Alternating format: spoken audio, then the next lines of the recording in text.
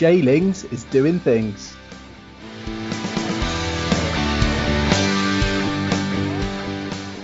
Welcome back, listeners. The FPL headlines for this week are us, first of all, reacting to the rescheduled fixtures, which came about a minute after the last deadline. We go through our double game week 26 strategies, and we discuss Liverpool as well. Good evening. This is episode 204 of the FPL Surgery podcast, and it would have been episode 205, but the Wi-Fi in my new house let us down in the middle of last week. And for full disclosure, we're recording during the second half of the Man United Newcastle game. So it's Sunday evening. It's the 21st of February 2021. And as always, I'm here with Josh. Hi, Josh. Evening, mate. How you doing? Yeah, good. I just hope that this one's recording all right and we don't have any more technical difficulties after midweek. I do too, because you owe me about 3 hours of my life after last week. I know. And I spent longer than that because I had to have a phone call with the Iceman to see if it could be saved. I even had James from Planet FPL message me to see if it could be fixed. But it was just beyond repair, that episode, and it's a shame. It was, and we knew that when you moved house, it was going to be the one stumbling block we might encounter all season. So it all happened in 1 week, didn't it? Technical issues, and obviously late riser wasn't able to join us, but we're back. So yeah. we're back. We're back again. It's the middle of a game week, and I think that's going to be a trend for a while, isn't it? Yeah, we're just trying to record them a bit earlier, aren't we? Get them out, get the pods out a bit earlier now, and I think Sunday nights is a nice time to do it. Yeah, no, I agree, especially with, well, you won't care about this, but there's no NFL at the moment, so there's nothing else to do on a Sunday night. But let's get straight into it. So this week's guest, he's last season's co-host, Chief Fairy, thanks Iceman, and a legend of the FPL Surgery podcast. He has 2 top 3K finishes in his last 3 seasons, with his highest being 1,710th. And I mean, his current rank's not far off that either. So welcome to the podcast, Stefan. How's it going, Stefan? It's going good, Rich, and thanks for having me on yet again. It's the snow is melting here where I live in Norway, and I'm looking forward to springtime double game weeks and hopefully a bunch of points and a bunch of green arrows. I know I have a good rank, but I've been stuck lately. I feel my decisions have been not too great. And my rank has gone basically just up and down, going nowhere. So I hope to catch some momentum again soon. I mean, you've gone somewhere. So I think we were speaking before the show, and I think you were last on somewhere Game from Week 8. The last pod. That's okay. Yeah. So you were 148,000 on that one, and now you're 3,700th. Obviously, that's overnight, isn't it? Your overnight rank. So. Yeah. I mean, you've had some progress. I mean, I know you were a little bit higher a few weeks ago. I mean, you were top in the Surgery League, which is crazy. I had my fame. It was the free hit. I decided not to play my free hit in 18, and that's where the trouble started.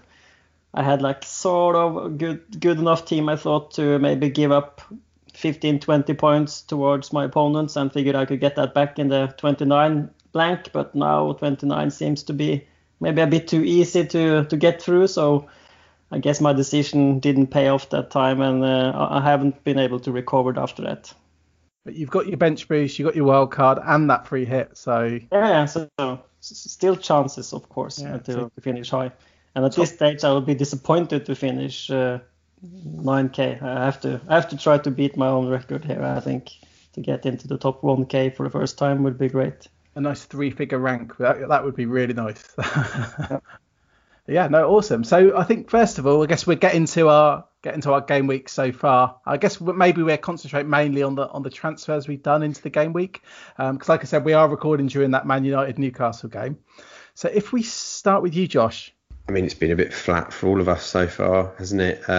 Bit of a boring game week, and hopefully it's the calm before the storm of game week 26, which is obviously going to be a mammoth double game week.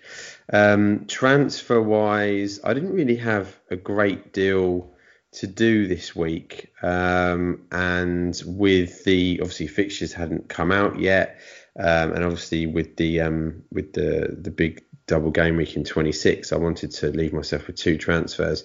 So I had 2. I used one of them. I did steer to Areola just to kind of get my bench ready to bench boost next week. What was your transfer the week before that?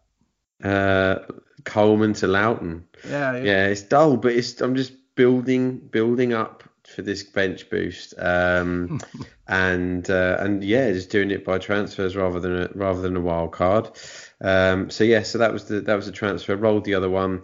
Captain Bamford. I was tempted to play the bench boost this week, purely because my bench was looking strong, but I had doubts over whether Cancelo would be rested. Grealish, this sort of last minute scare about his injury that came out, which obviously proved to be true. Gundogan was a doubt. Antonio was a doubt. So I kind of felt like I might end up bench boosting and not getting a full 15 out. And that was the case. Obviously, you've only had 14 of my squad play, but actually the bench has done pretty well. It's got 19 points, so I probably right now would take it. But I guess the principle of the decision was right.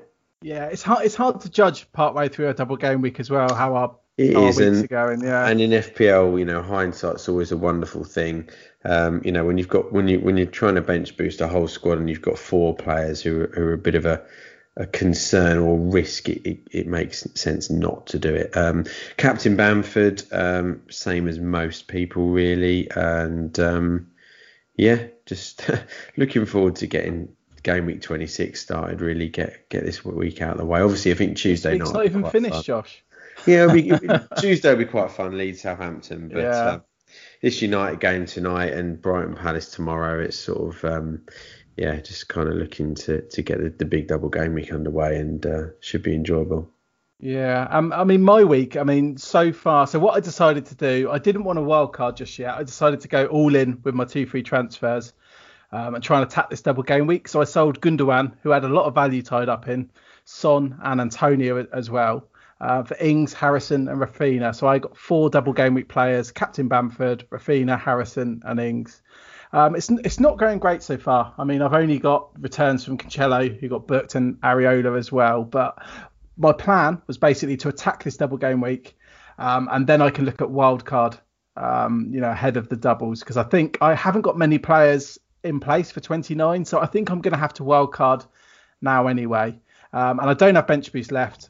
I've used my triple captain on Foden last week, so yeah, that's what I've been doing. What about you, Stefan? How's your game week going? Well, I went into the week having Dallas and Bamford as my double game weekers. So my plan was to get one more double game weeker in, preferably Raphinha. He has looked pretty good, so I figured him to be a target. And the question was, how do I get him? Who do I sacrifice? A big part of me wanted to just sell Bruno, get it over with. He doesn't have a game in 29, and United have City away in game week 27, and also some tough fixtures around that time. So there comes a time where everyone is dispensable, but in the end, I felt a bit scary to sell him before Newcastle at home. It can be a risk that costs you like 15, 20 points if you're maximum unlucky. So I looked at other plans, and I was sort of doing Grealish to Raphinha even before the injury news. That was my most likely move, and maybe get Grealish back the next game week. But with the injury rumors, it seemed to be something in them, so I sold Grealish to Raphinha. And hopefully now Grealish is out for a while, even though Dean Smith said he hoped to have him back sooner rather than later. So maybe it would be a tough decision for the owners now whether to keep or sell. You can get maybe a half a game week out of him in the next one. But my longer term plan was to free up some money for getting Kane next game week. So that was always in my thinking. I needed to free up some cash, and Raphinha did the trick also because he had a double in 25. So my only issue or worry now is I don't own Ings or any Southampton players, so that would be my the enjoyment. If Dallas gets a clean sheet on Tuesday, I'll be a happy man, I think. Yeah, I think the Grealish injury or rumours of injury helped you get Raphinha, because it was really hard to get him in. That's why I'd end up selling Gundogan in the end, which I didn't want to do. But Raphinha looked incredible, didn't he? Yeah, I did think about Gundogan, of course, as well. I like to think about everything, but and I didn't think Gundogan was going to start, so I actually benched him and got out of jail. The last thing I did was start Stones and bench Gundogan. So I was lucky. I didn't figure he was going to play 90 minutes today after Pep said he had half a training session on Friday. But I guess it's the lesson here is never try to think you're Pep or try to get into his head because you don't know. Yeah. I guess the same issue will be with Grealish now coming up for people that Dean Smith was annoyed that someone had put out on Twitter that he was injured, and he was mad at those guys. And I guess Dean Smith will keep his cards close to himself during the pressers this week. So figuring out if Grealish is back or not will be very difficult, I think. Yeah, we've had a lot of these decisions recently. Obviously, I mean, and because I sold Antonio as well, and he was one that we didn't know if he'd start, and he scored a goal. Luckily, he got booked. For those of us that don't own him anymore. If you want to join the FPL Surgery Patreon, please Google FPL Surgery Patreon. Listen to this episode of the podcast on every single podcast platform to get our listener numbers up, or go to patreon.com/FPL Surgery. Of course, Ron Frosk, Ross from FPL Merch, and Andy Portlock, they pledge at the highest tier, so they get this extra special mention each week. So thanks to all our patrons. We will be closing the entry to the league shortly, where the winner gets £100. If you want to get involved in that, get in quick. But if we go to, so Alan's recorded some stats at FPL Diagnosis. Alan, he's recorded some stats for this game week. Obviously, it's the game week so far. So we're going to those. Hi guys, Alan here again. We're going to look at some stats with a bit of a game week 26 focus. We're going to look at the past 4 game weeks, which is game week 21 to 24, since game week 25 isn't over yet. During this period, Mo Salah had the most shots with 16 and 7 on target. He's followed by another expected name in Bruno Fernandes, who has 15 and 7 on target. And then we have Alexis McAllister of Brighton with 13 but only 2 on target. Gabriel Jesus with 12 but only 3 on target, and Patrick Bamford with 12 and 7 on target. Most chances created over this period goes to Pascal Gross, who created 15 chances. Second is Luke Shaw with 13.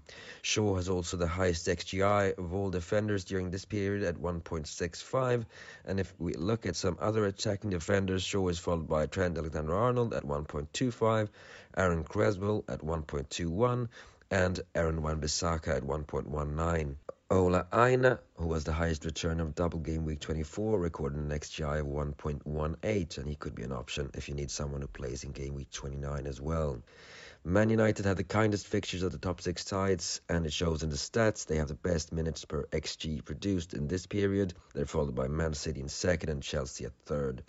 Looking at some defensive stats, Liverpool's defensive woes are now showing in the stats as well. They have the worst minutes per XG conceded with 50.7. That is even worse than Southampton at 54. And you'll remember the Saints lost 9-0 in game week 22. Third worst are Aston Villa at 57 minutes per XG conceded. Emi Martinez has been in incredible form of late, and it doesn't come as a surprise to see Villa being the most overperforming side defensively in this period.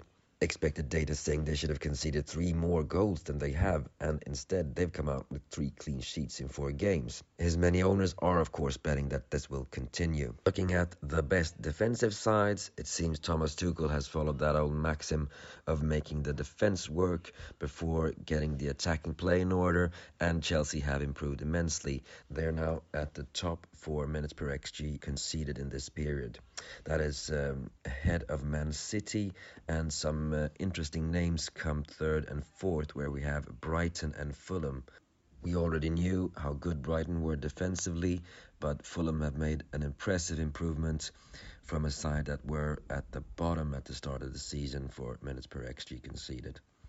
Over such a short time period, fixtures are of course important, and kind fixtures did help Chelsea as they faced 3 bottom half sides in this period and Spurs.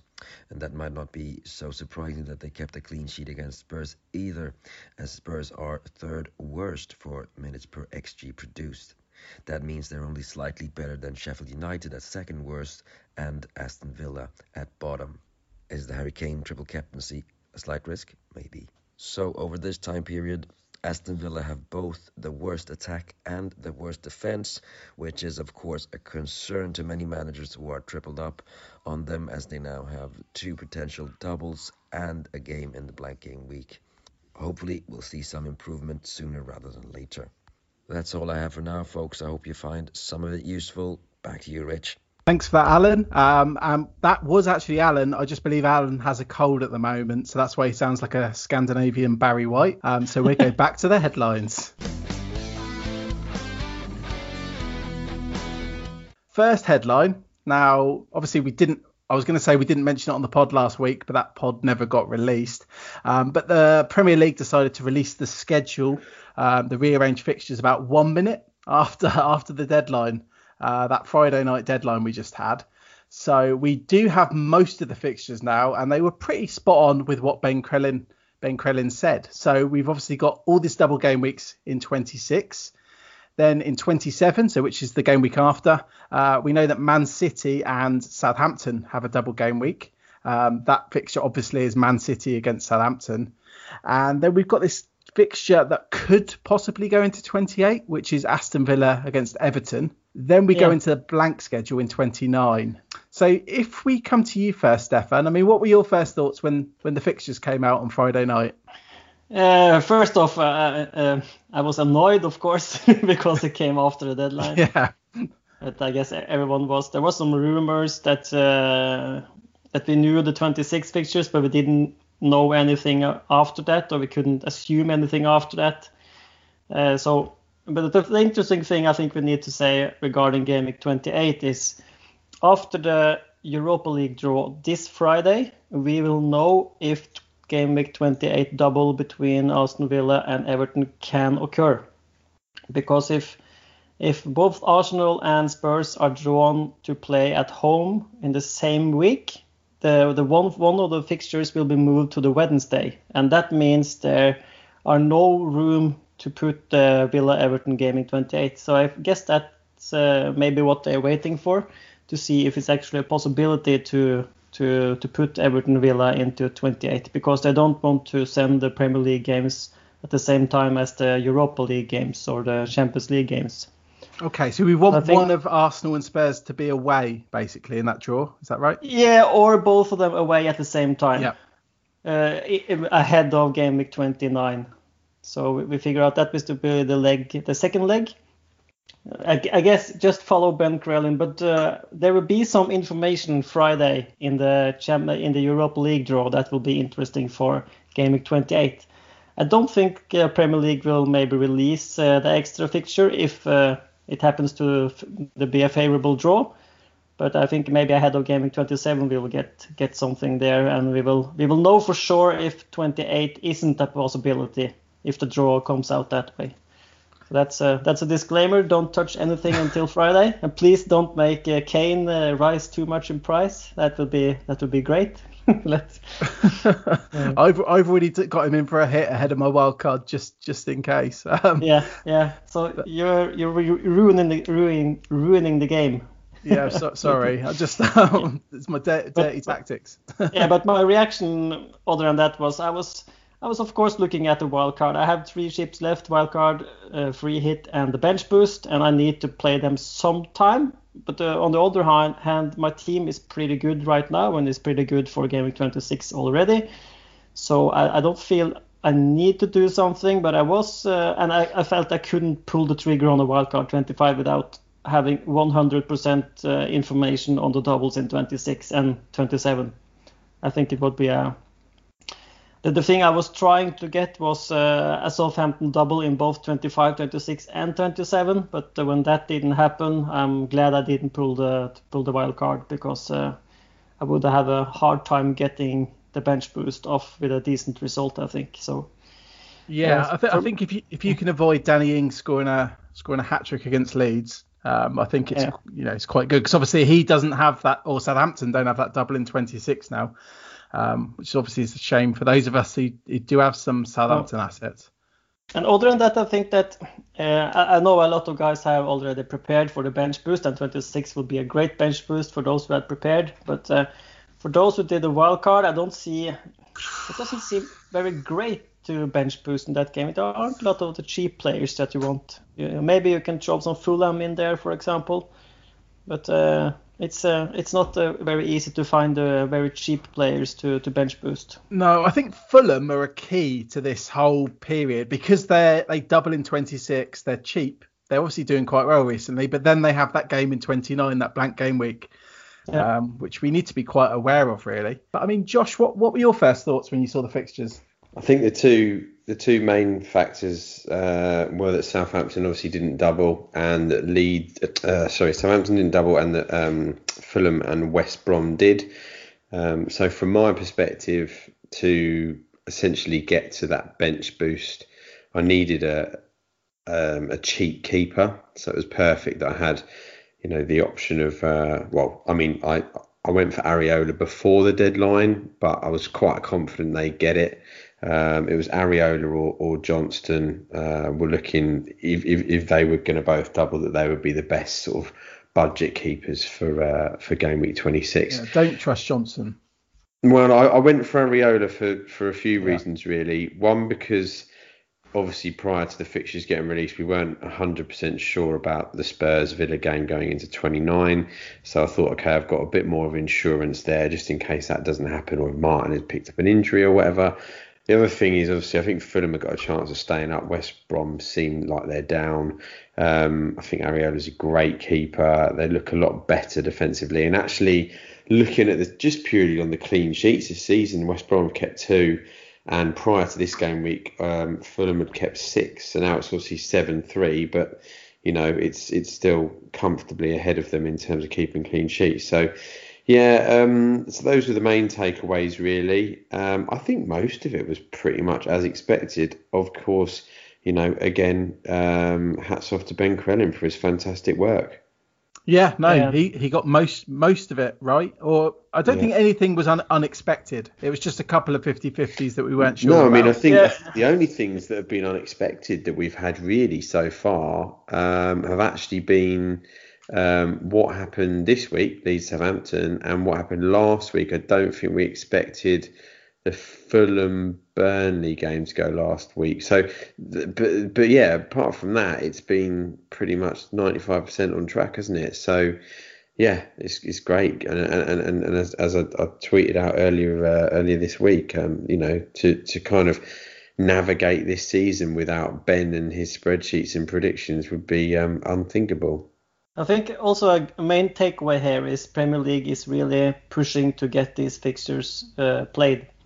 They don't seem very willing to take any risk with regards to having fixtures left for 37 or something as per usual. So they need to have some gaps there for potential COVID cases and postponements. So that's why I think there's a good chance again that we get a double also in 28 if the Europa League draw is favorable, and that opens up a few other alleys to maybe a wild card in 27 to prepare for 27 and 28 with the doubles, and free hit in 29 for those who have that chip like me. So there are the landscape changes from pretty much every time we get another announcement or get some injuries or get some COVID. This will be a pretty fluent thing until the end of the season, maybe. There are a few teams that stand out. I mean, I think my first thoughts were, I know Leicester don't play in 29, but they've got Arsenal and Burnley. And I mean, obviously they were pretty decent today against Villa. Obviously we've mentioned Fulham. Then we got Villa. They play every game week. They might have, like you say, Stefan, they might have 2 double game weeks ahead of that blank as well. It's just a blank which they pay, and it's just a shame about Grealish, really. Well, Villa are the dream, really, aren't they? They could have 6 fixtures in 4 game weeks, and it's a shame for us they're without the free hit. Yeah, well, I know. If we had Villa from a few weeks ago, it'd be a no-brainer. The worst they've looked all season at the moment. And yes, a lot of that does stem on the form of Grealish, of course, and that he's now injured. But I think, they are the dream ticket. And then obviously, you've got, like you mentioned, Fulham who double and then play in the blank. You've got Spurs who double and then play in the blank. The only thing I'd say about Fulham is game week 27, game week 28, they've got Liverpool away and City at home. So obviously in my case, Areola, put him on the bench. If you're going to bring in Lookman, great, put him on the bench. But these players, you're not going to want to play them game week 27 or 28. And I know Liverpool are in bad form, but let's be honest, they've lost a few games recently, but I can't see them losing at home to Fulham. So you got to manage it well to essentially get a great team out for 26 and also be able to get as many players out in 29 and also have a strong 27 and 28. It's about squad management, really. It opens up a bit of interesting takes here with Villa's poor form. We have, as you said, the amount of games is pretty interesting. You need to get the Villa players somehow, but after having watched especially the Brighton game and this, at least the first half today, were exactly like the Brighton game. They were totally dominated, and how Brighton is such a good team. I don't know how they couldn't beat them last week.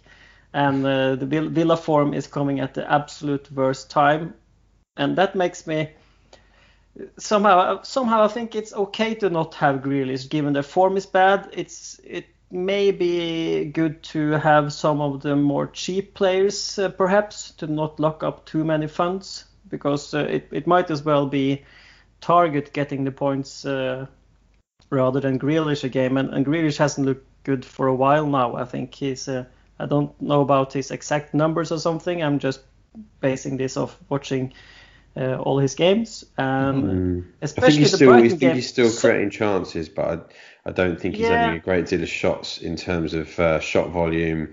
He's still doing that bit, and that's why Watkins' stats have looked good, because he's creating a lot, but he's not really shooting much. And watching him as an owner, it's really funny. You watch him as a non-owner, and when I've not had him, and you go, oh god, he's in the box, he's threatening this, he's looking great, he just looks dangerous the whole game. But then as an owner, you look at him sometimes and you're like, bloody shoot, and he literally just dances around all the time, and you're like, I reckon he could have twice the amount of goals that he's had this season if he just actually just had a few more shots. Because if you look at the goals he's scored, he's not scored that many that I recall anyway, that have been sort of inside the box tap-ins or anything. They've quite a lot of them have been from outside the box. So yeah, it's he's a funny one. But yeah, I think it's interesting with Villa, and it's really strange why they've dipped, because I can't really. Yes, you can say the form of Grealish isn't. I think he's been great. He's been great every week. I've not personally seen him play and gone, Grealish isn't great today. Now obviously today they played without him, but they didn't get smashed. They lost 2-1 against a good team. Now I don't look at Villa and go, there is an underlying reason there why they have changed massively in the last few weeks. They've not lost a big player to injury prior to this week. They've not changed their system. Them and Leeds are two of the only teams in the league who play the same 11 every week pretty much. So I don't know what it is really. It'd be really interesting to hear from Villa fans. I think it doesn't really matter, because like Stefan alluded to, they're a bit of a gift. If they have a double, then a single, then a double, then they play in a blank. And like Stefan said, I mean, Grealish is quite expensive, but if he's out, and obviously we might not know, El Ghazi might become an option. Oh, massively. They've got so many options. El Ghazi. Don't go for El Ghazi. No. You should get Traore. He is nailed on. Oh, but then El Ghazi's performance today was utterly bad. So really? He got pulled early. So I'm much more inclined to say Traore or even Barkley. Barkley. I'd probably avoid both of them and go Barkley. But the only thing I'd say about Villa, yes, they are a gift. Potentially 6 game weeks in 4. But what I mean is just talking about game week 26 when most of the teams in the league double right now, not including game week 28 when there's going to be only 2 teams we think that are double, Everton and Villa. Is it are they priority transfers at the moment in terms of bringing their players in? You know, if you've got just Grealish, do you need Watkins as well? If you've only got Watkins, do you need Grealish as well? If he's fit, that is. I just think they're one of those teams where you probably say, apart from if Grealish is injured for 26, they're a don't buy, don't sell, really, aren't they? Yeah, I'm going to buy someone, I think, because you have the Grealish injury is one thing, but the other thing is the Matty Cash hamstring injury. And when I watched him got injured, he could barely walk off the pitch.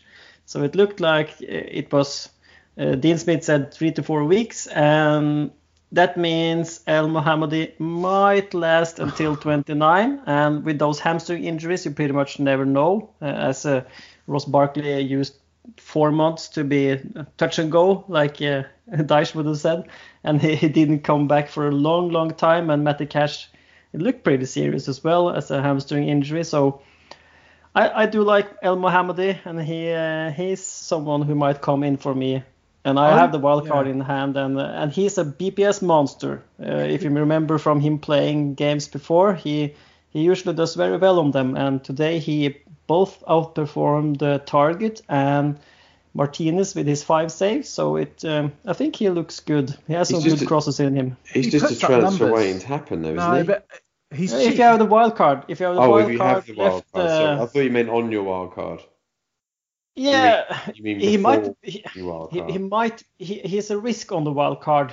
He's a slight risk, but then again, if you end up in game week 29 with 10 men rather than 11 because El Mohammadi doesn't play, and you face Spurs at home anyway, how big of a loss is it? I guess maybe 2.5 points. And the thing also with, especially for me with the bench boost left and for others with bench boost, that you don't want to lock up all this money. You hear the argument against the bench boost all the time, but I don't want to have all the money benched for the rest of the season, so I'd rather play it late. That's the usual train of thought. But he, at 4.3 million, he's like, he can just rot there. And after game week 29, if Villa gets their double in 28, they have worse fixtures, and you don't want any Villa players for the foreseeable future. So I think you can just. Do you think he's worth a Villa spot though? When if Grealish was fit, you were just slagging off Villa. So why do you care about Villa spots? Because they've got 6 games in 4 game weeks, as discussed. Right? If I'm just purely looking at game week 26, I'm saying for game week 26 they're a don't buy, don't sell because of the form they're in. Okay. I'm not saying I'm not going to buy any of their players. I'm saying at the moment they are a classic don't buy, don't sell because of their form. But with regards to El Mohammadi, I mean, I've got Martinez, I've got Grealish.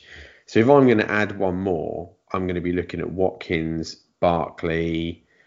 You know, I just think it's just it could be a real waste of a spot. And then let's say, okay, you've got your free hit, Stefan, but people that don't, you get to 29 and Matty Cash is back, and you know you've locked yourself out of getting another Villa player because you've got El Mohammadi there, or even game week 28, you've locked yourself out of getting another Villa player because you've got El Mohammadi who's now not going to play. I just think I think Martinez, Grealish if he's fit, and Watkins are the 3 to go for. And if Grealish isn't fit, I'd probably say Barkley and Watkins and Martinez. My counter argument, just to finish this off, would be you have to say, okay, in isolation, I get your point. And if Matty Cash is making a very quick recovery from his hamstring injury, he might be able to play the double in 28. And you waste a transfer. That's a transfer wasted. But you have to look at what bringing in a 4.3 million player in 26 gives you. You get something, and you can say, okay, Barkley is a better shout, or Traore, or someone else. But then again, you have to use a midfield spot. And who do you sell to get those guys in? So the thing for me is, that's why I'm looking at El Mohammadi, is because he funds Kane for me. I can fund Kane by going El Mohammadi, and I can keep Bruno. I can keep the penalties that come pretty much every game.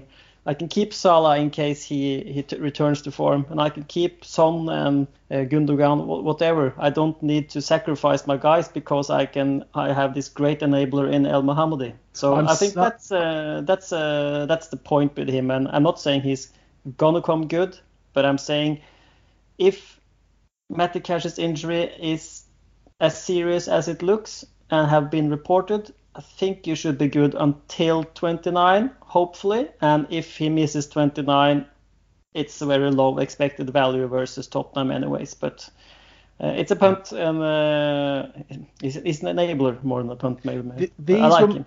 Those were my thoughts on it as well, Stefan, because I sent a couple of drafts on WhatsApp yesterday. So I knew that Josh wouldn't like the El Mohammadi shout because I had him in my draft as well. And it does depend on Matty Cash. Like you said, El Mohammadi, he's historically had good BPS, but he's also had quite good attacking numbers as well. He's also just had his pants completely pulled down by Harvey Barnes against Leicester today. So who's to say he even starts the next game? I mean, who else is going to start? Who else is going to start? I don't know. But he's clearly not had a great game. If Barnes has come away with a goal assist and match. It's totally team dependent because I think Konsa is putting up just as good attacking numbers as Target, despite Target, having quite a few more points.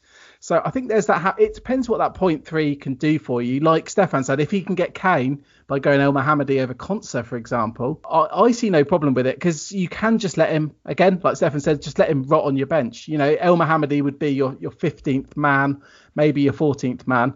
And it's the same with Burn at Brighton. Obviously another player who plays in 15. So I think for wildcarders, maybe not for people doing transfers, I think El Mohammadi, players like Dan Burn, they're worth the risk. Even Eiling at 4.4 million. Obviously he hasn't got doubles. Now you're talking. So you like Eiling, but you don't like El Mohammadi. I don't, because he's not nailed. Long term, he's not nailed. Why so you're talking in your wild carding in and bringing El Mohammadi.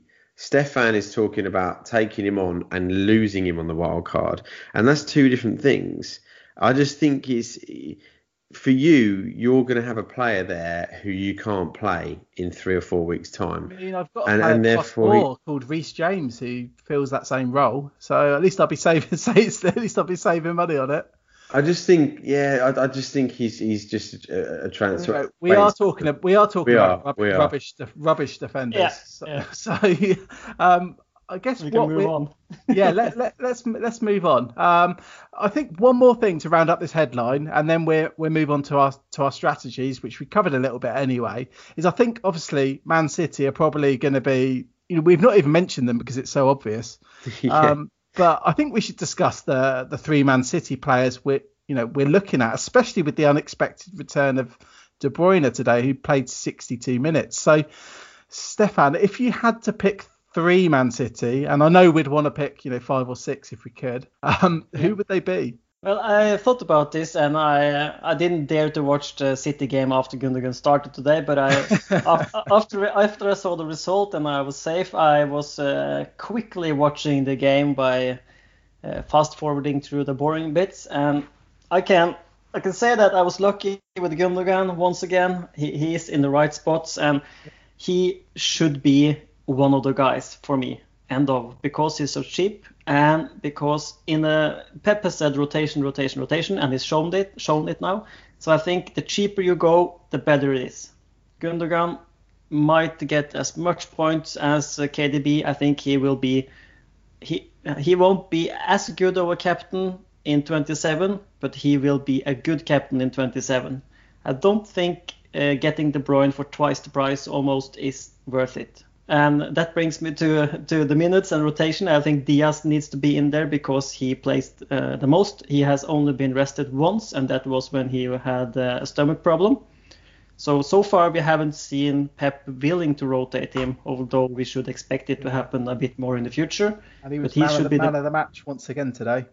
Yeah, and the last one is the guy who just missed his 15-pointer in Cancelo, or his 14-pointer with yellow, but he should be in there for me. Again, he is cheap compared to the others, and he looks to be starting a bunch of games, and he has such an attacking threat. I think he's been underperforming or the owners have been unlucky for a long time with not getting more points from him. He's an explosion waiting to happen in pretty much any game. So those would be my three. And the point of, I know I should maybe bring up De Bruyne here to get the best captain for 27, but I think when you look at the whole stretch, say you're on the wild card now or something, the stretch until the end of the season with the rotation, I think you should save your money and spend the money on the guys you are sure gets 90 minutes week in and week out. And for now, that will be Son, Kane.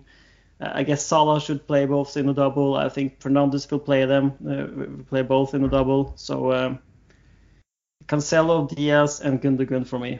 I don't want to scaremonger, but and I love owning Cancelo, but do you think from the highlights you've seen that, I mean, Cancelo obviously made a few mistakes today, and he missed that chance. Like you said, he should have got 14 points. Obviously taking into account the yellow card. And you know what Pep's like? He's quite petulant. Does that worry you at all? That a slightly poor performance could get him dropped? Because I usually watch all the games. I watch too much football now. I usually watch all the City games. And even though Cancelo had a bad game today, if you say he had, I wasn't able to watch a bad game, the whole game. I think he's way too good, and he seems to have a pivotal role in Pep's system now, where he's a right back on paper, but he never plays right back. He's like further forward than De Bruyne at some point, and he seems to be drifting centrally and pushing forward. So it seems to be, and it's working. City wins every game, and Cancelo plays this special role, and I don't think Walker can play that role at all. He seems like another type of player. So that just tells me that Cancelo will play as much as he is allowed to, and I'm not worried at all that he will be dropped or something like that. No, I do agree. I mean, I was just playing devil's advocate, and it's not easy, to be fair, playing against Tierney and Saka as well. So I think it was quite a tough day for him. But yeah, I agree. I mean, he can explode any week, and the fact he's only exploded once is the only real shocking thing to me. Josh, what three City would you go for? Well, those are the three I own, the ones that Stefan just mentioned, Diaz, Cancelo and Gundogan. I think, with regards to the return of obviously KDB, it's the same way as I view Sterling. I think that Gundogan is so cheap and so great value. He's a lock for me. And the thing is in terms of your value in the, if you want to cover United's attack, you got to go for Bruno. If you want to cover Liverpool attack, you've got to go for Salah. Spurs, it's got to be Son or Kane. That needs a lot of money, but you can almost not cover the attack with a Gundogan. But if you're looking for two defenders and one attacking asset, you're better to use your to use the value that you've got there in the Gundogan pick, rather than trying to squeeze a more premiumly priced player in like De Bruyne or Sterling. And I think so I'm just going to be loyal at the moment and stick with those three, and pretty much stick with those three until I play my wild card later on, really. What if you were wild carding now?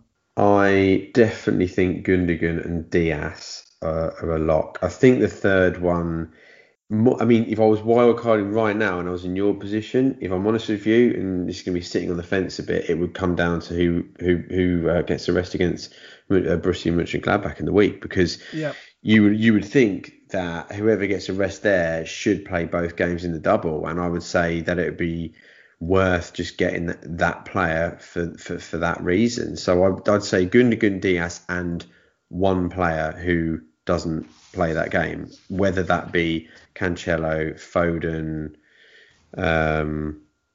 Stones, whatever. All those three are fine. It's difficult, isn't it? I mean, I wouldn't personally go Sterling or KDB because of the money. I think it's too much when you've got Gundogan's and Foden's knocking about and defenders who are, matching them most weeks anyway. Yeah. So I would definitely go for three around the sort of 6 million price essentially, and spread use your money elsewhere. And that sounds crazy to say because they're the best team in the league by a country mile. So why wouldn't you want the most expensive assets? But the reason is they are offering incredible value.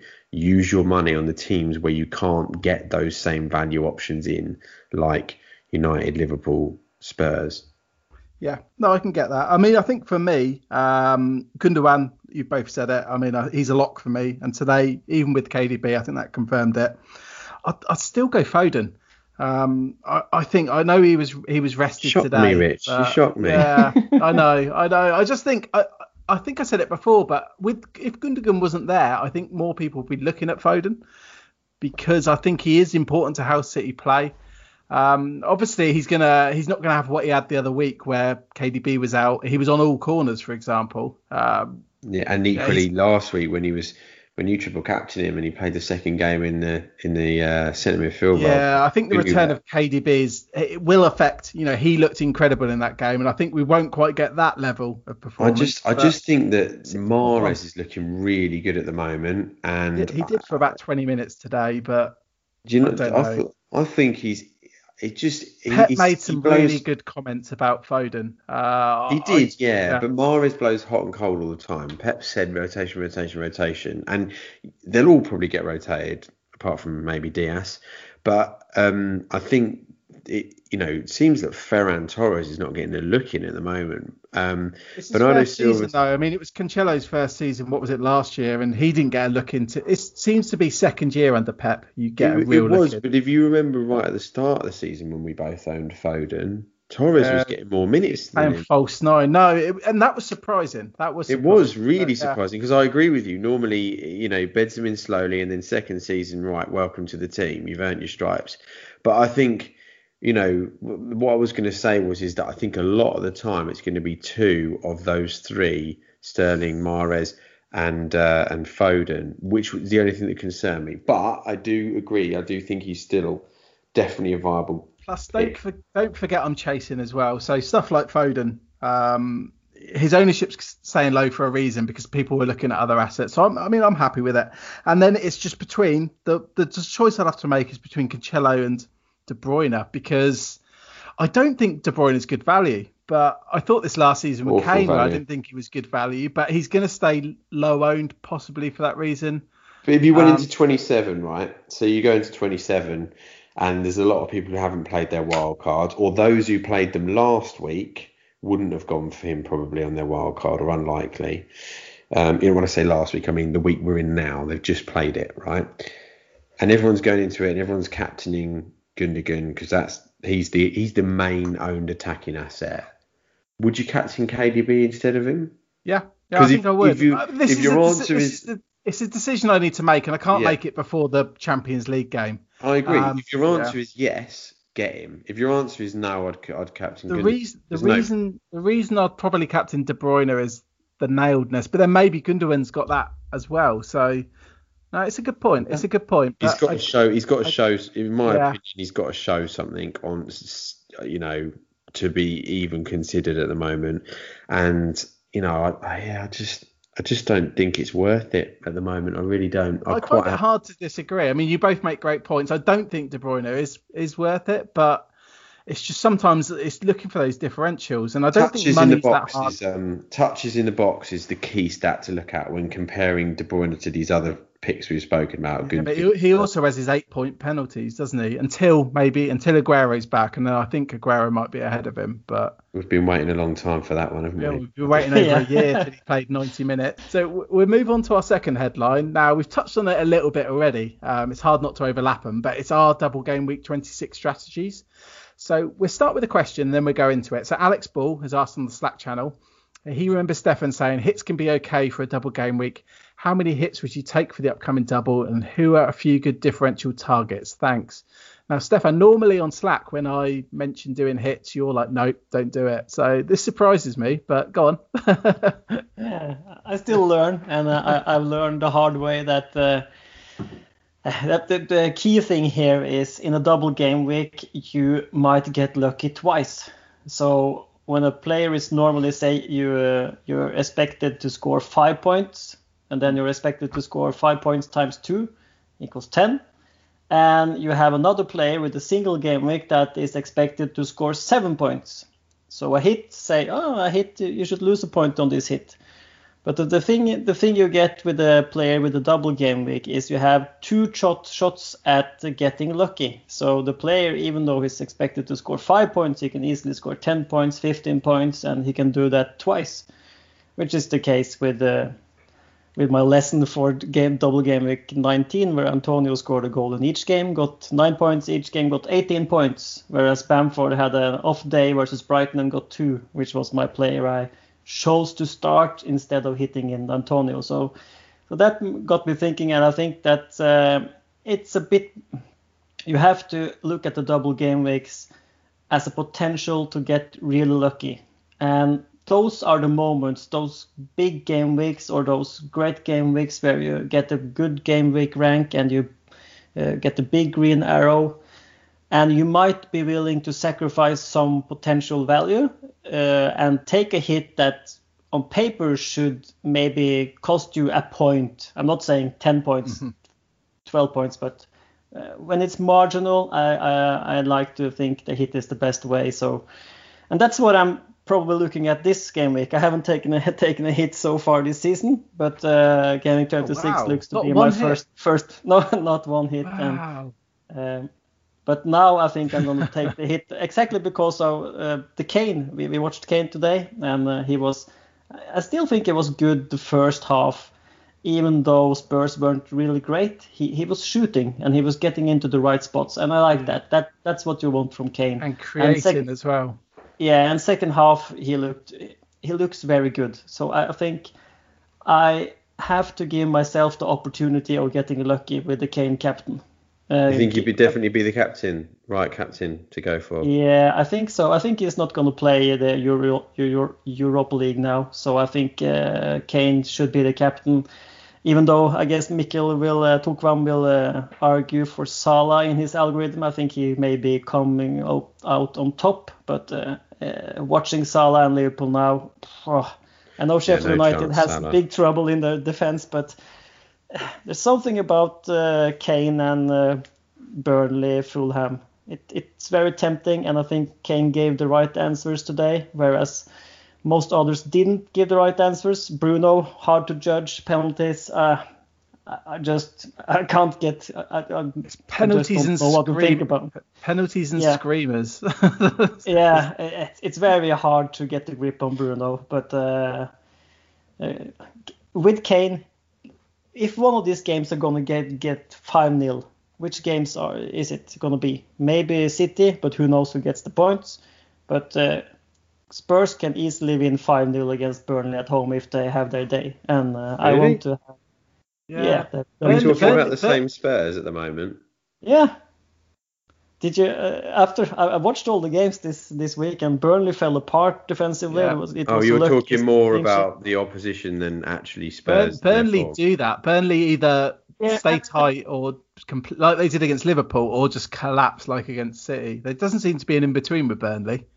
No, but remember the Fulham game the other way around when the Spurs had Fulham at home, and a lot of managers were saying, I'm not going to go for Kane. Spurs has been out of form. But Kane and Son both had field days or at least big returns that game week. I don't remember the exact scores, but they were out of form, but met Fulham at home, and they got some points. And the same thing I think might even happen now. So and Kane's got 24 attacking returns in 23 games. This is crazy.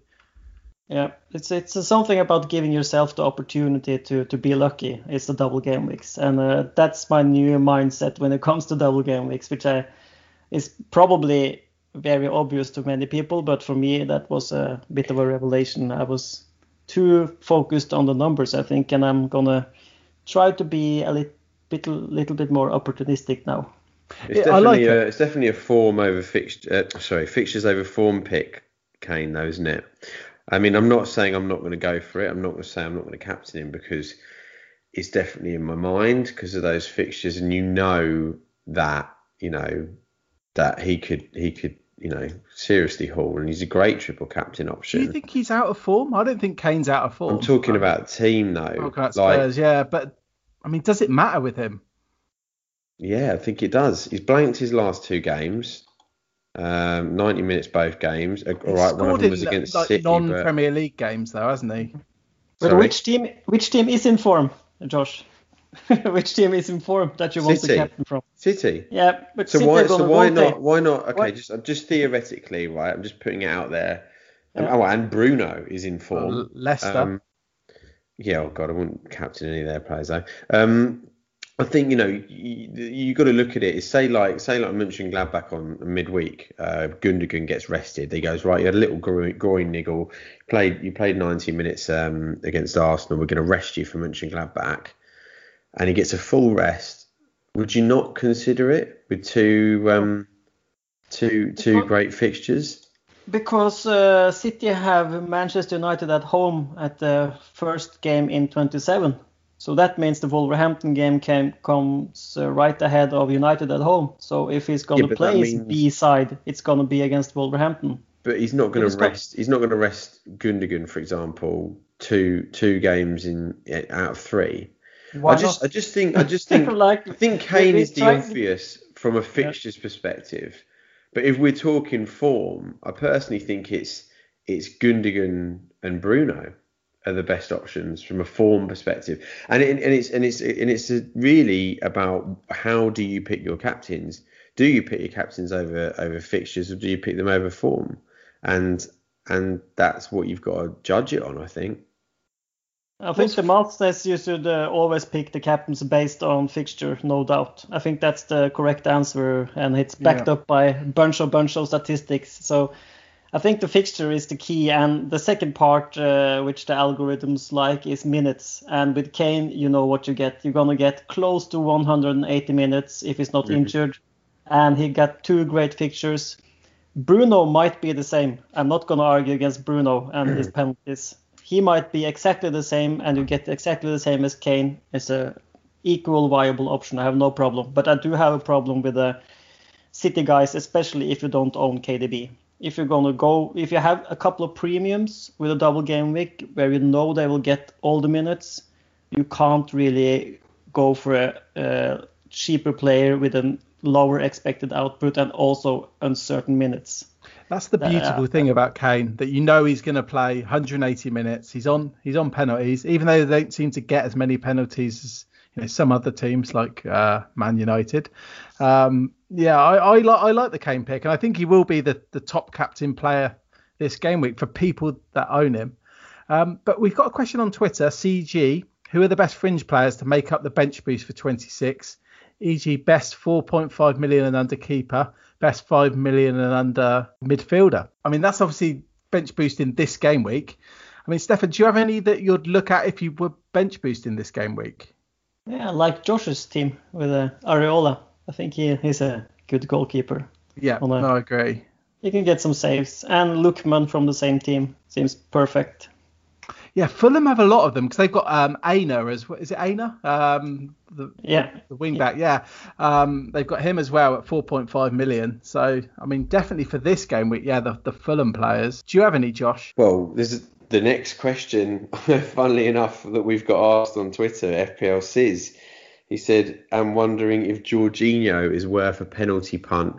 He was dropped for the Southampton game, but will that be the case against the big boys? And I was going to say, I think Jorginho as a bench boost, enabler to play 2 games is on pens. It's not the worst, really, is it? On a bench boost, when he scores, he often comes away with 3 bonus points. So I think he's interesting. Yeah, I agree with Stefan Lookman.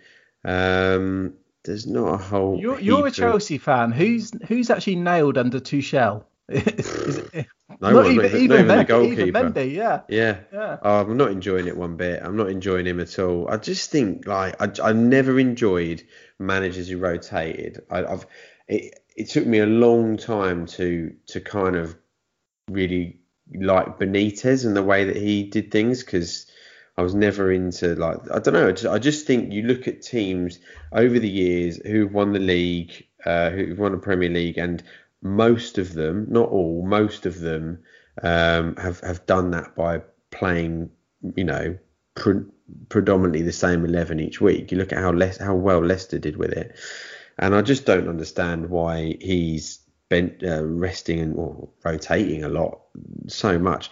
But Reece James is the one that I find the weirdest of all of them. Why he doesn't play him every week? He is absolute class. He is to us what Phil Foden is to Man City. He is that good.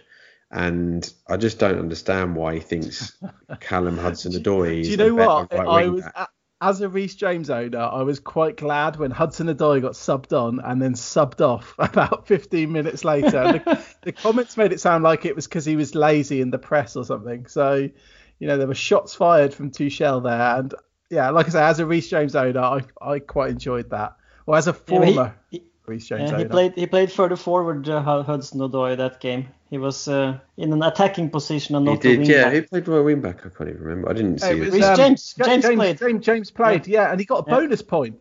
He got he's a bonus magnet, and I've got him coming off my bench. Sorry, beg your pardon. I'm talking about the previous game against Newcastle that he got benched. Of course. Yeah, I mean, I just think it's nuts. Anyway, he's Chelsea's double is not kind. So if we go into the headline is obviously our strategies for double game week 26. So if we start with you, Stefan, what are you thinking? Do you have a strategy going in? Well, I touched on it, but I'm trying to make it a rule now to look at the potential wildcard each and every game week to make sure I don't miss anything. So I've looked at it already a bit, but I don't think the wildcard is right for me. I have too many good players this game week, and even though I will only put out 10 players with a double and maybe Rafinha or something in addition to that, I think that's good enough even with a hit.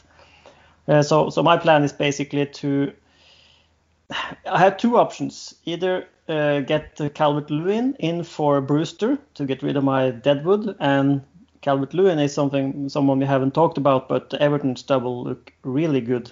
So he's one to watch, and I think he's a good pick. So it's either him, and maybe I have this Chilwell-sized problem in my team, speaking of Chelsea, and Tuchel coming and destroying my assets. I haven't been able to. The bad thing about not making hits is that I'm stuck with the Brewster and Chilwell. That's basically who you hit out, I think. So I need to. I will maybe move. If I move in Calvert-Lewin, I will still sell Chilwell for a hit and bring in Target, I think, to be the more certain Villa player. So I know I can have him for 29 as well. But I most likely do Bamford to Kane to target the captain and not miss the captain that I want. And I think a lot of people will jump on come next deadline. And to support that, I will do Chilwell to El Mohammadi. So you're not tempted by Alonso?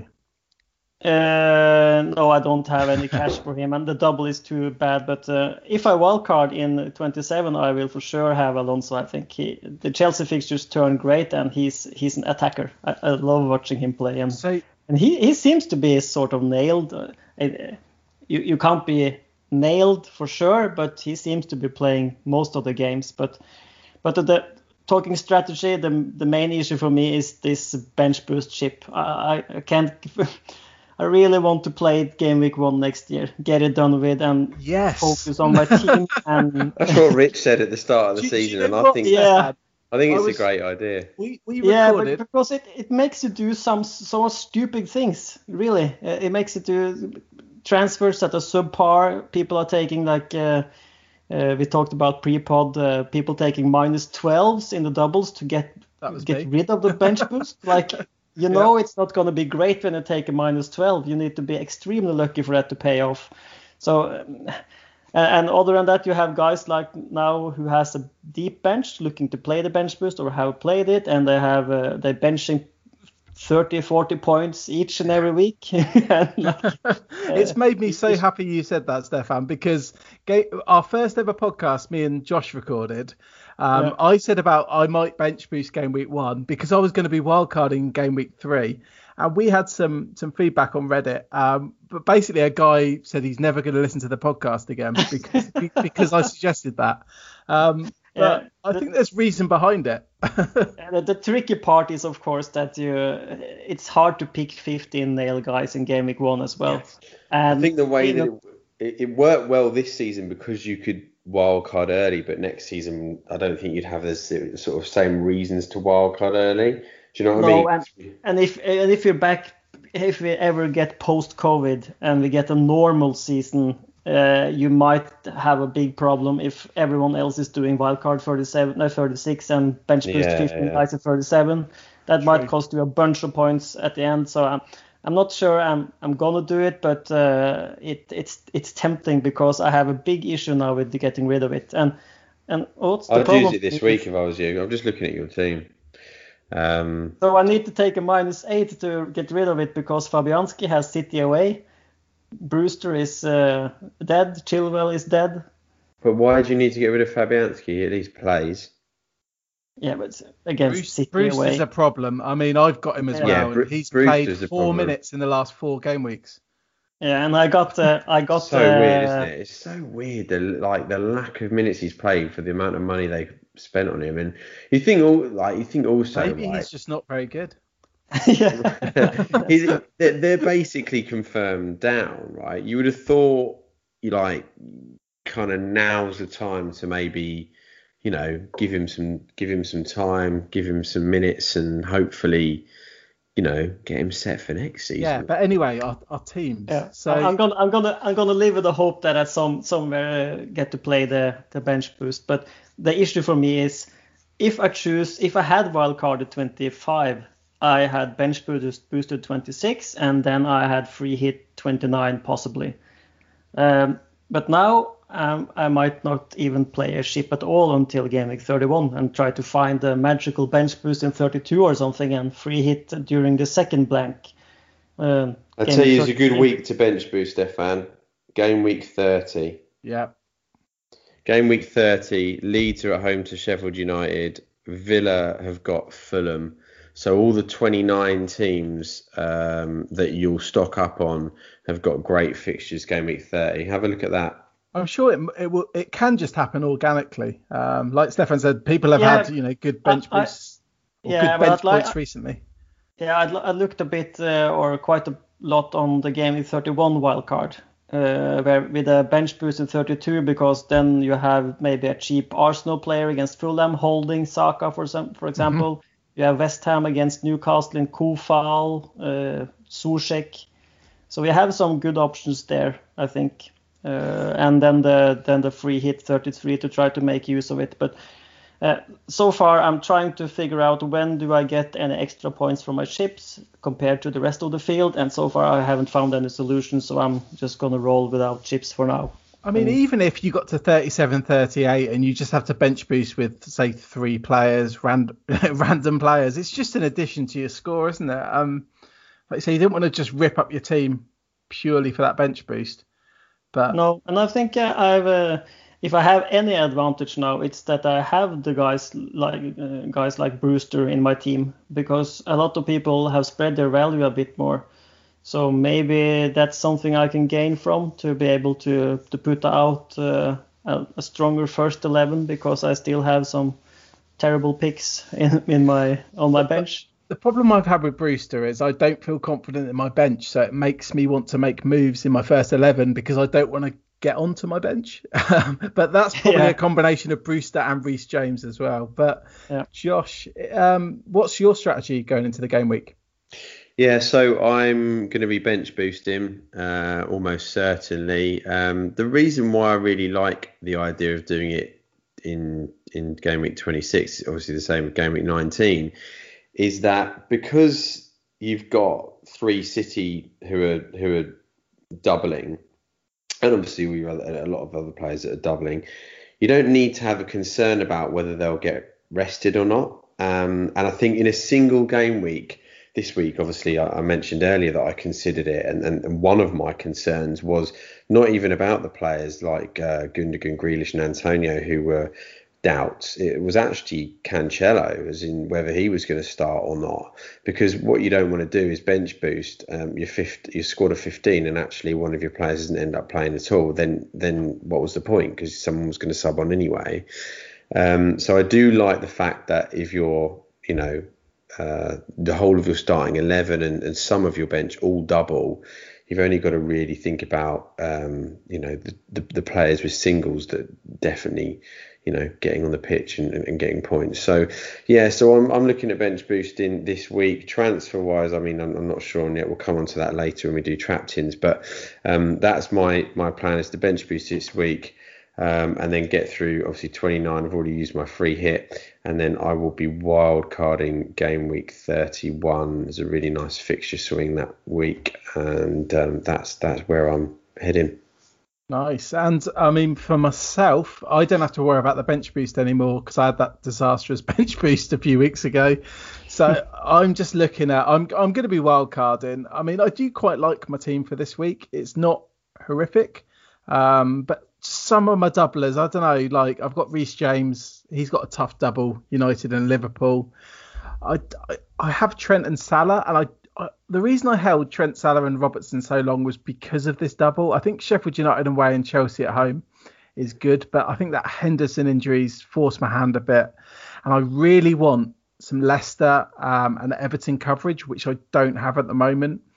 So I'm going to be wildcarding, and it's going to be to attack those Everton and Leicester fixtures. Now, because I don't have to worry about bench boost, I can look at cheap players on the bench. And another reason I'm looking at wildcarding, because I do think there's a nice fixture swing in, I think it's 30-31.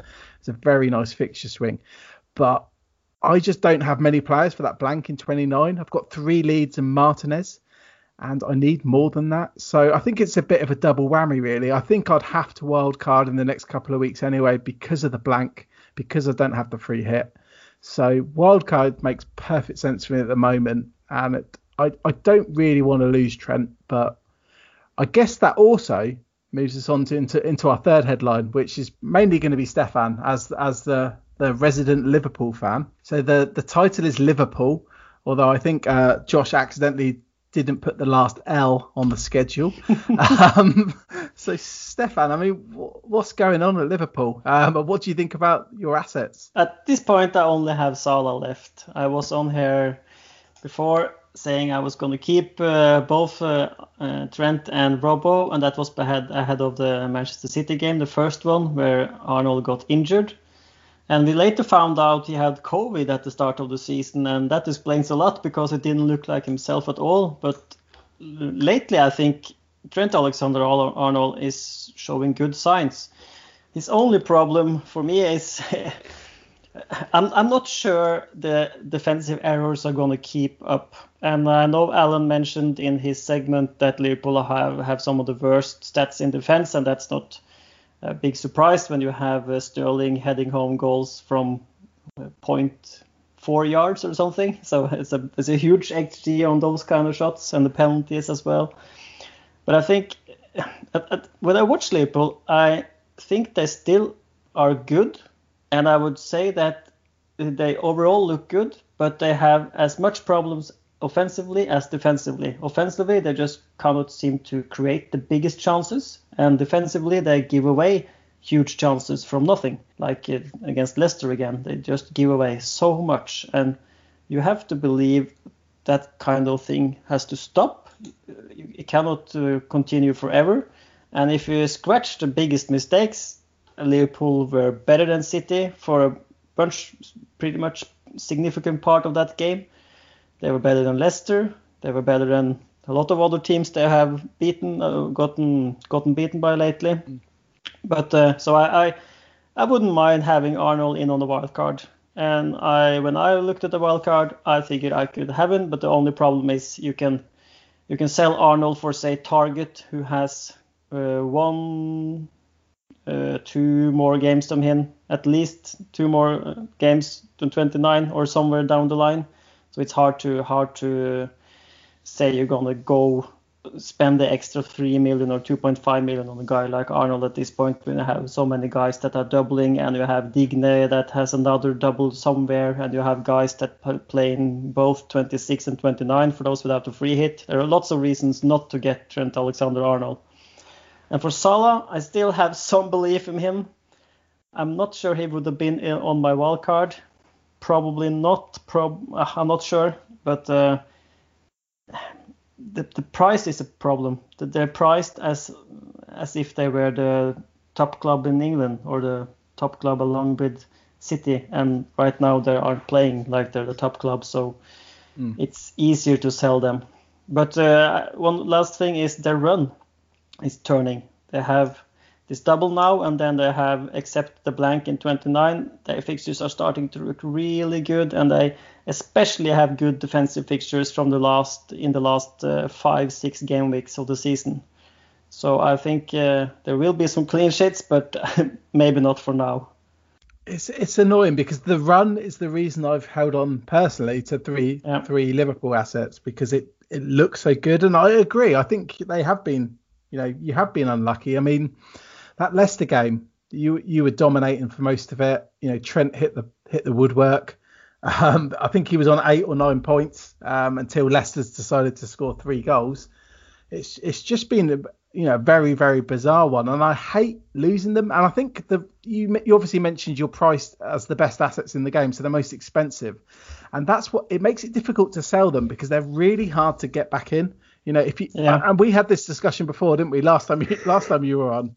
That if you sell them, they're hard to get back. But I think for me on wildcard, I want Lucas Digne more. I want Ricardo Pereira more, and it makes it very hard to then have Trent as well. No matter how well he's been playing recently, it's just a weird situation. It's a really weird season, and I think Liverpool, you've been so unlucky with your injuries. And Henderson, it's almost like that final straw. But you could say that the fixtures coming up is Sheffield United, Fulham, Wolverhampton, blank, Arsenal, Villa, Leeds, Newcastle.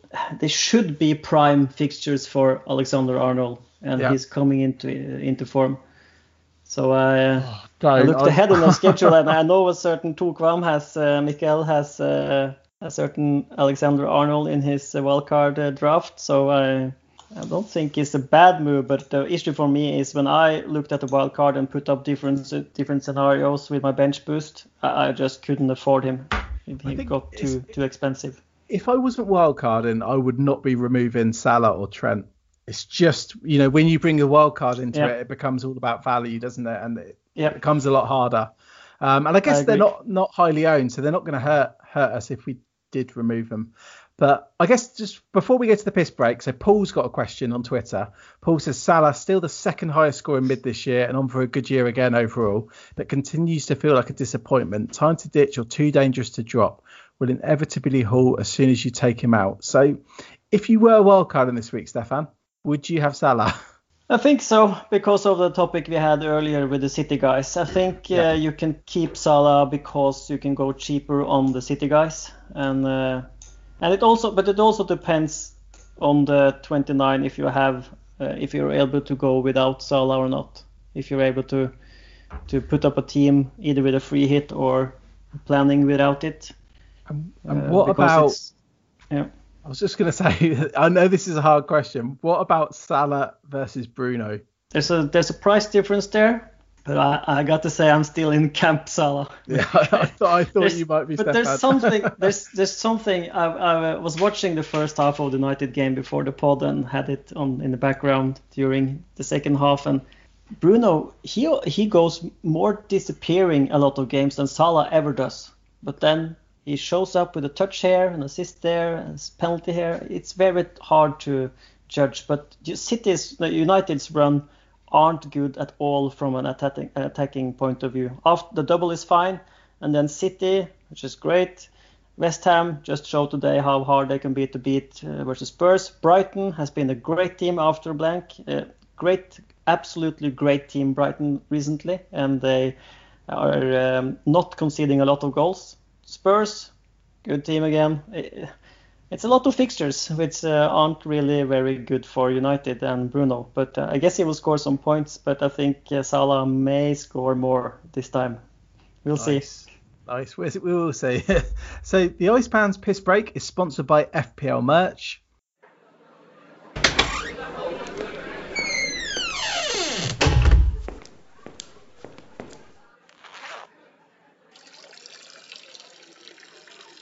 All right, mate. Oh, hey. Having a good night? Yeah, fine, thank you. I'm just watching the game. Oh, yeah, me too. Do you like mugs?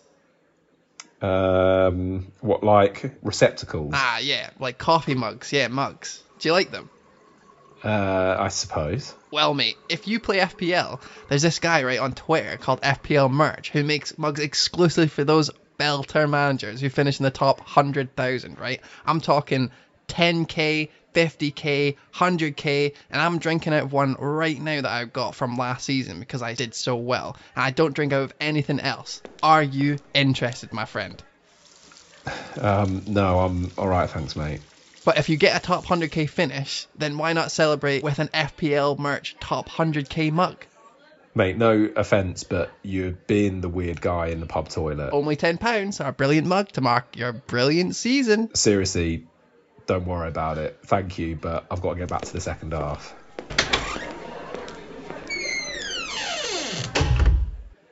He'll be back. He'll be back.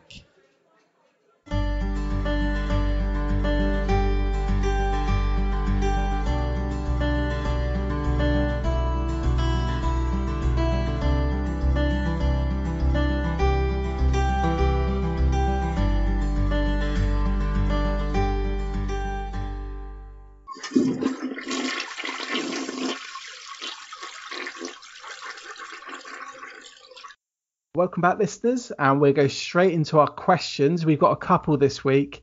So our first one is on Slack. It's from Emma. Emma's asking, what are your lessons you have each learned so far this season, and how will that change your play in coming weeks? So should we start with you, Josh? Do you have a lesson that you've learned from this season? I do, and that is when you're originally doing your team, or when you're originally doing your first wild card, really scrutinize every single pick and underline why do you want that person, what's your reason behind it, and is there any disadvantages of that person that could potentially mean not going for them. And I think the reason why I say that is I got Jed Steer on my first wild card, and it's just prevented me from getting to 3 Villa, which obviously we were talking about how they're not in great form at the moment earlier, but they've been fantastic over the course of the season. And my other one is Seamus Coleman, who I know we've spoken about lots of times, and I removed him last week for Loughton, which worked tremendously. But it's amazing how, although he's barely played for me, probably 4 times or so, as in like I've started him in my team about 4 times, how long a player can last in your team, from a game week 2 wildcard. And even if I'd have just gone, do you know what, I'm actually going to go for, Bellerin or I don't know, another 5 million defender at the time, how much difference it could have made in terms of when it came to those weeks, actually really would have played Bellerin a lot more. So yeah, just when it comes to those setting up that team game week 1 and or the first wild card, they're the main 2. The second wild card is normally in and around double game weeks and chips, but yeah, really scrutinize every individual pick and kind of challenge your thinking. Almost sounds like advice I might have to use this week. That's why I was so against El Mohammadi earlier.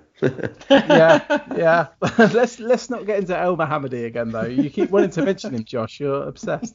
So Stefan, do you have any lessons that you've learned from this season?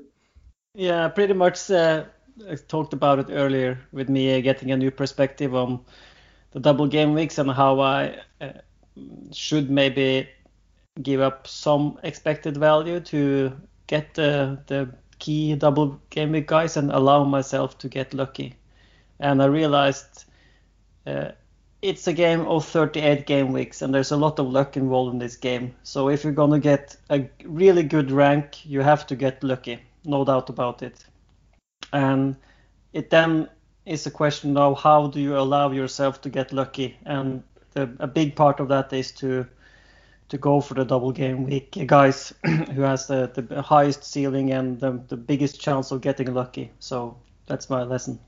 Nice, I like it. And I think my one is, I don't know if it's a lesson, but no, it probably is, because I'm having an awful season, but it's these triple ups. I think in previous seasons I've finished top 10k by going for these triple ups. They've worked, and then I've just gone a bit template afterwards. And I've had triple ups. I mean, I had a Wolves early triple up that was a disaster with like Jimenez scoring an own goal. I had a Man City attacking triple up just for that period where Man City could not score a goal for love nor money. I had a Chelsea defence triple up, which, I mean, that did me so well. But then obviously Chilwell got dropped, Reece James was in and out, and then ended with Zuma being dropped, which just meant so many transfers on defenders, which is almost the opposite of what you've had, Josh, where you've kept these players like Coleman and Eiling and Dallas. More recently, I've had, a Leeds triple up, which I'm back on again. I've got my Liverpool triple up with Salah, Trent and Robertson, who, this week they scored 5 points where Areola got 6. So he outscored my 3 premium Liverpool players. So I think I need to calm down a bit on the triple ups. I mean, when they work really well. And, I shoot up the ranks, finish top 10k. But when it goes badly, it goes really badly. So I think a lesson I've learned, and I'm going to try and take it into my wild card, is to just calm down with these triple ups. Maybe spread the risk a little bit more, because it's particularly in this COVID season, it's not helped when games have been called off, etc. But we've also got a question from Mark on Twitter, and I mean, it's clearly not aimed at me. It might be aimed at Josh. He's doing pretty well, but I'm more confident it's aimed at Stefan. So what has been the secret of his success this season?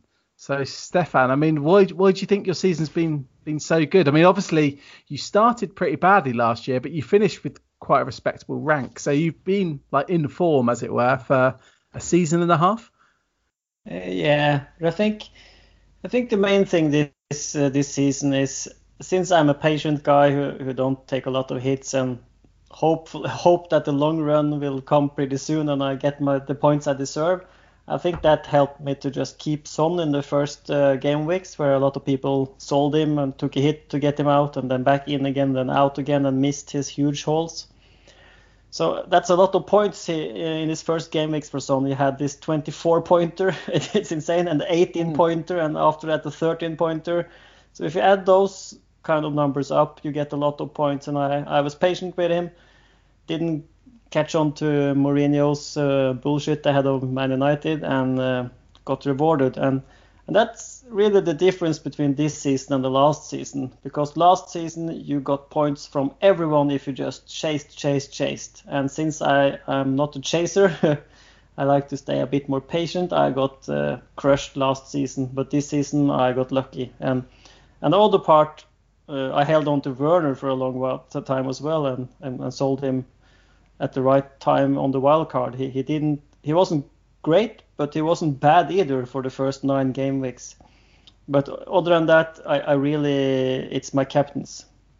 The captains are everything in this game, and I've been nailing the captains thanks to Mikkel Tokvam and his algorithm for most of it. Although after Tokvam's drunken hit he took last week, I'm not sure. He was at the party, which is very strange in these COVID times to be at the party at it's 7 o'clock Norwegian time, and in addition to that, be drunk. So I'm a bit skeptical now. So maybe I'm not going to follow him when he recommends Salah for the captain this game week. And go for. He did say to us when he was on the podcast that there's been no cases of COVID in the area he's in. Yeah, I know. I'm just kidding. But, I'm gonna use that as I've been following him a lot, and normally pick the guy who's at the top of his algorithm, and I've been good at planning to get the top guy ahead of time. So pretty basic, straightforward stuff. But I'm gonna use the party thing to avoid captaining Salah this game week, I think, even though he's gonna end up top. His captains have been on absolute fire. I mean, it seems like every single week he seems to, or most weeks anyway, he seems to absolutely nail it. Because you mentioned you had Son for his big hauls, but I mean, I had Kane for his big hauls, and I'm still barely in the top million at the moment. So that must have had more of an impact. I've also noticed, I don't know if you agree, that defenders, there seem to be certain defenders that seem to be scoring very well, like players like Cresswell. Holding had a period, obviously Justin. They seem to be scoring incredibly, and then other defenders like the ones I've owned, like Lamptey and Trent, have just been woeful. I mean, have you stuck with certain defenders? Yeah, I stuck with the Liverpool defenders for a while, but the thing is, when I look back now, I got on the City defenders pretty early. I played a wild card in game week 10, and I got Diaz, and then I added John Stones not far after, when Laporte was still injured. So I got on John Stones pretty early, and those guys have given me a bunch of points. So I think it's and maybe it's a usual thing for me, but I don't go for much sort of fringe players. So I guess I had some success in saving transfers and not wasting them. But I know other guys that are also Norwegian and play a lot better than me, and they've taken a lot of hits with great success and have greater team value and has pretty much played a more solid game, I think, than me. So I definitely have a lot more to learn, but I think this season my patient approach has been rewarded. Nice. And top 1K, here you come. So we've got some Hopefully. Definitely. We got some feedback this week from FPL Big Bear. Whose fault is this? Is there an official complaints procedure you can point me to, please? So I guess you can email the Iceman about last week's pod, and it's fplsurgerypodcast@gmail.com. So we will move on now to our partner chat. So Stefan mentioned Mikhail Tokvan, and you can access his algorithm. It's patreon.com/transfer algorithm. Now, Mikhail, he kindly sent us his optimum wildcard team last week, but obviously the podcast didn't go ahead, but he's done it again for us. So thank you, Mikhail. Now, the team that he recommends if you're wildcarding this week is Martinez and McCarthy, Soufal, Luca Dean, Trent, Cancelo and Struijk. Then in midfield, we've got Son, Gundogan, Kevin De Bruyne, Ross Barkley and Lookman. And then up top, we've got Harry Kane, Danny Ings and Ollie Watkins as well. So now that team gives you 11 double game weekers for 26. So the week we're going into now. In 27, you'd have 5 double game weekers, and he'd recommend the Kevin De Bruyne captaincy, and 8 for game week 29 covered by bench fodder. So you could use transfers after this wild card, to build towards 29, maybe get a couple more than 8 in. And he says the top options from the transfer algorithm as the vital baseline. No Salah, no Bruno, although I believe he did mention you could get Salah and then move him to, Salah or Bruno, and then move to De Bruyne ahead of that double game week in 27. So we're also partnered with Fantasy Football Hub and have been given the exclusive sign-up code Surgery15. That's capital letters Surgery15. All you have to do is go to fantasyfootballhub.co.uk and you can sign up there for 15% off. Just use the sign-up code Surgery15. And of course, we're partnered with FPL Doodles at FPL Doodles1. He does the artwork for the pod release tweet each and every week. So, Traptins, should we start with you, Josh? So plan is to bench boost game week 26. Transfer-wise, it's around 2 things really for me. Grealish and his potential injury, or his injury I should say, because he missed the game today, but whether he's fit for the game week or not. And what I choose to do about getting to Kane or not. I think they're the main 2 things I need to think about really. I've got two free transfers, so that's good. As for captaincy, I think the options in my head really would be the Kane, Bruno or Gundogan, only if he doesn't play at all against Borussia Mönchengladbach. I think Bruno will get I'm not sure if they're playing in the Europa League this week, but Bruno will get a full rest there, and I think that Kane will get a full rest for their one too, just purely because both teams are so are leading so much anyway. I mean, they might be on the bench, but I think that'll be it. So yeah, it's out of those three really. I didn't know you spoke German. Well, you pronounced that perfectly twice. I'm not even going to try and pronounce that. Borussia, yeah. So Stefan, what are you looking for transfers and captains? Yeah, I talked about it before, and it's either Kane in for Bamford along with Chilwell to El Mohammadi, or it's Calvert-Lewin in for Brewster and Chilwell to Target, both of them for the first hit of the season. That leaves me pretty open. So I can still choose to avoid any chips in game week 29, or I can play the wild card if something comes up. You've only got one transfer. Yeah. Oh. Yep.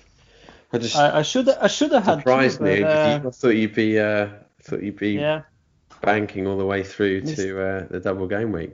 Mistakes were made, Josh.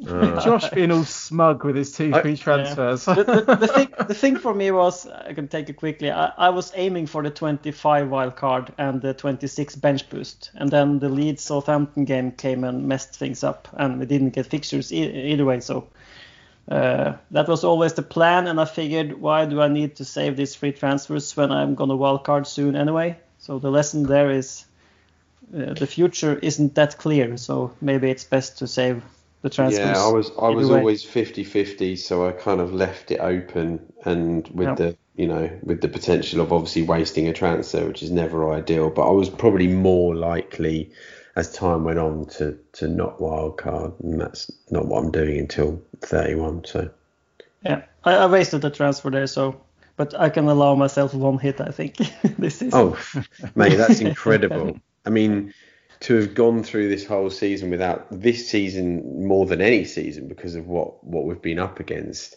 without any hits, but to be at your rank with without taking hits is amazing. Fair play.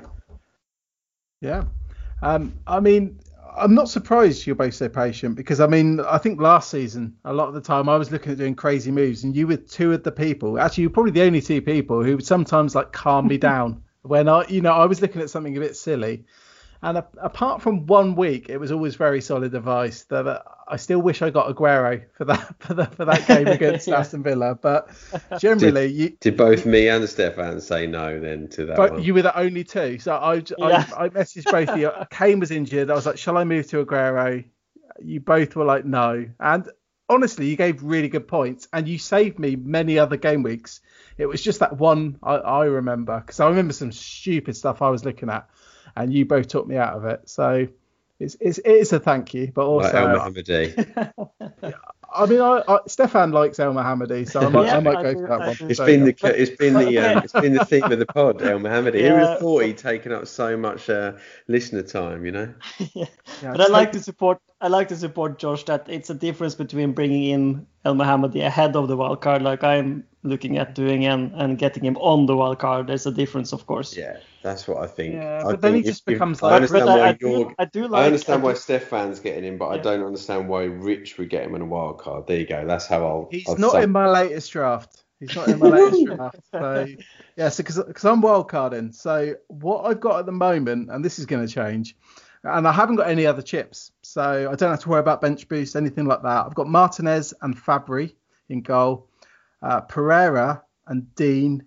I'm not compromising. I'm going for those two. Cancelo, Aina, Dunk, Gundogan, Rafinha, Fernandes, Barnes, Foden, Kane, Vardy, and Calvert-Lewin. It's just I need to plan towards 29 as well. So obviously Martinez covers 29, Dunk and Aina cover 29. Same if I have Rafinha. But I've toyed around with a few versions though. I've toyed around with one where I have Watkins on the bench, and then he can play in 29. But obviously the lack of Liverpool, I don't know, it still worries me. Stefan, you maybe want to keep Trent. But no, I didn't make that big a case for him. No, I think it's because I want to keep Trent, and I want to be told to keep him. But maybe I think it's very hard at the moment with, everyone in an ideal world wants to go into 26 with Salah, Bruno, Kane and Son, and that's very tough to do. But then to do that as well as owning Trent is even harder. I know you've obviously sacrificed some of those on your wild card. I mean, I'm not going to have Salah. No. How many would you're obviously, I'm presuming, going for 11 double game weekers for. Yeah, so I'd have 9 at the moment if I stuck, but it includes stuff like Reece James. Yeah. So yeah, I'd have 11, and at the moment I've only got 4 for double game for the blank in 29, whereas this would give me like 6. No, it wouldn't. It would give me 8. So then I can build towards 29 as well. It's just if you have all these like cheap like Brighton defenders on the bench, you can have cheap Villa defenders like El Mohammadi on the bench. The Fulham players, the Leeds players, they're the key to it all. So, and if I go into that game week with 9 or 10 of them, I'll be happy because it's going to be a bit of a rubbish game week, I'd imagine. You really like Leicester from that team. Do you know what? The only Leicester players I've owned this year, I started with Vardy and Justin, and I sold Justin quite early. Yeah, I kind of want to go big on them. They've got really nice upcoming games. So, yeah, Leicester and Everton. I don't even really like Everton, but I just want to target them because of the fixtures. See, I love a bit of Everton, but I'm not, as you know, I'm not a Leicester fan. I've not had any Leicester at all this season, and I no doubt will at some point. But yeah, I love Everton. I just think Ancelotti is just an incredible manager, and when they do dip, they never dip for very long. I don't really fancy the defenders that much, but I think Dean's a bit of an exception. Yeah, because he's been playing in midfield. Dean and DCL are the only real ones. I know Richarlison's looked good recently in DCL's absence, but out of the two of them, you'd go DCL every time. Yeah, it's based on the fixtures mainly, that wild card. But we'll move on to our differentials. So if we start with you, Stefan, who's your differential for this week? Yeah, this might mean that you should have the free hit in 29, but I like the West Brom double in Brighton Everton. It's not great, but you have a great differential in Mateus Pereira. I think he's cheap, like 5 point something, and he's on penalties, free kicks. West Bromwich they're still playing for it. Sheffield United, they look lost this week. They must give up soon, but West Bromwich haven't given up yet, and it's a miracle they didn't score against Burnley. And so my differential, Mateus Pereira. I could have said Trent. I realize. That's the other thing with Trent. He's so lowly owned. It's mental. Under 2% in the top 10k. So he could have been the one. Yeah, you don't even have to be scared not owning these Liverpool defenders. Like it's crazy. But what about you, Josh? I've gone Reguilon. I just think that they've obviously got great fixtures, as we've mentioned, with why Kane's in our thoughts and why he's in our captaincy thoughts. And I think Mourinho's probably realised recently how important he is to them. Obviously, gets forward a lot. They could easily keep 2 clean sheets against Burnley and Fulham, I think. So I think if you're looking for a defender this week, he's an interesting option. And also, they play in 29. Nice. I've already mentioned him already, but Pereira, obviously he was playing on the wing today, on the right wing, with Castagna playing. So at 0.6%, he's pretty much locked in my wildcard team. I'm going to give him a little bit of a punt.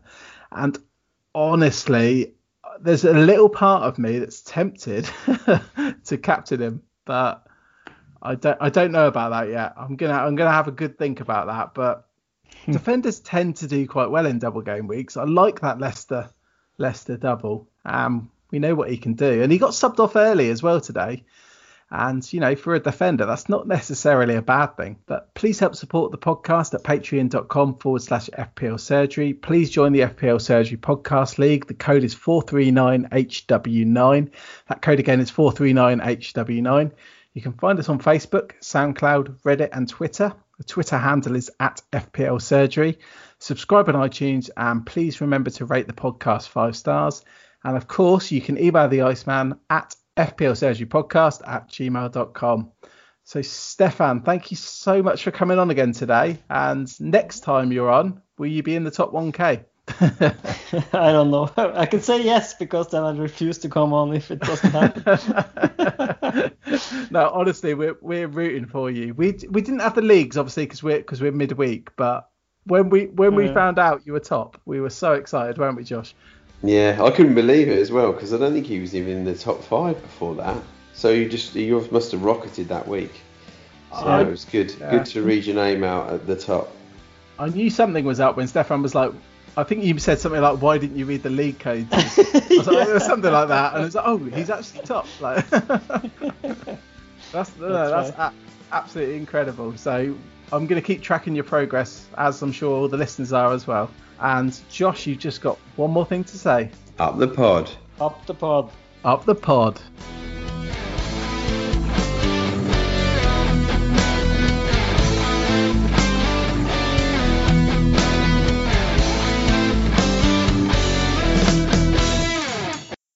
Did you do that typo on purpose, Josh?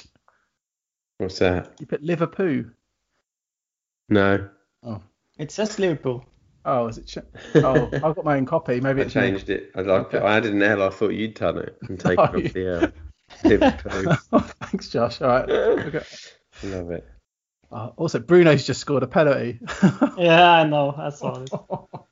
Every single time he just scores a penalty. No, that's why we can't sell him. But yeah, you can't sell him because it's like Rashford assist as well. Yeah, he gets penalties all the time. It's just ridiculous.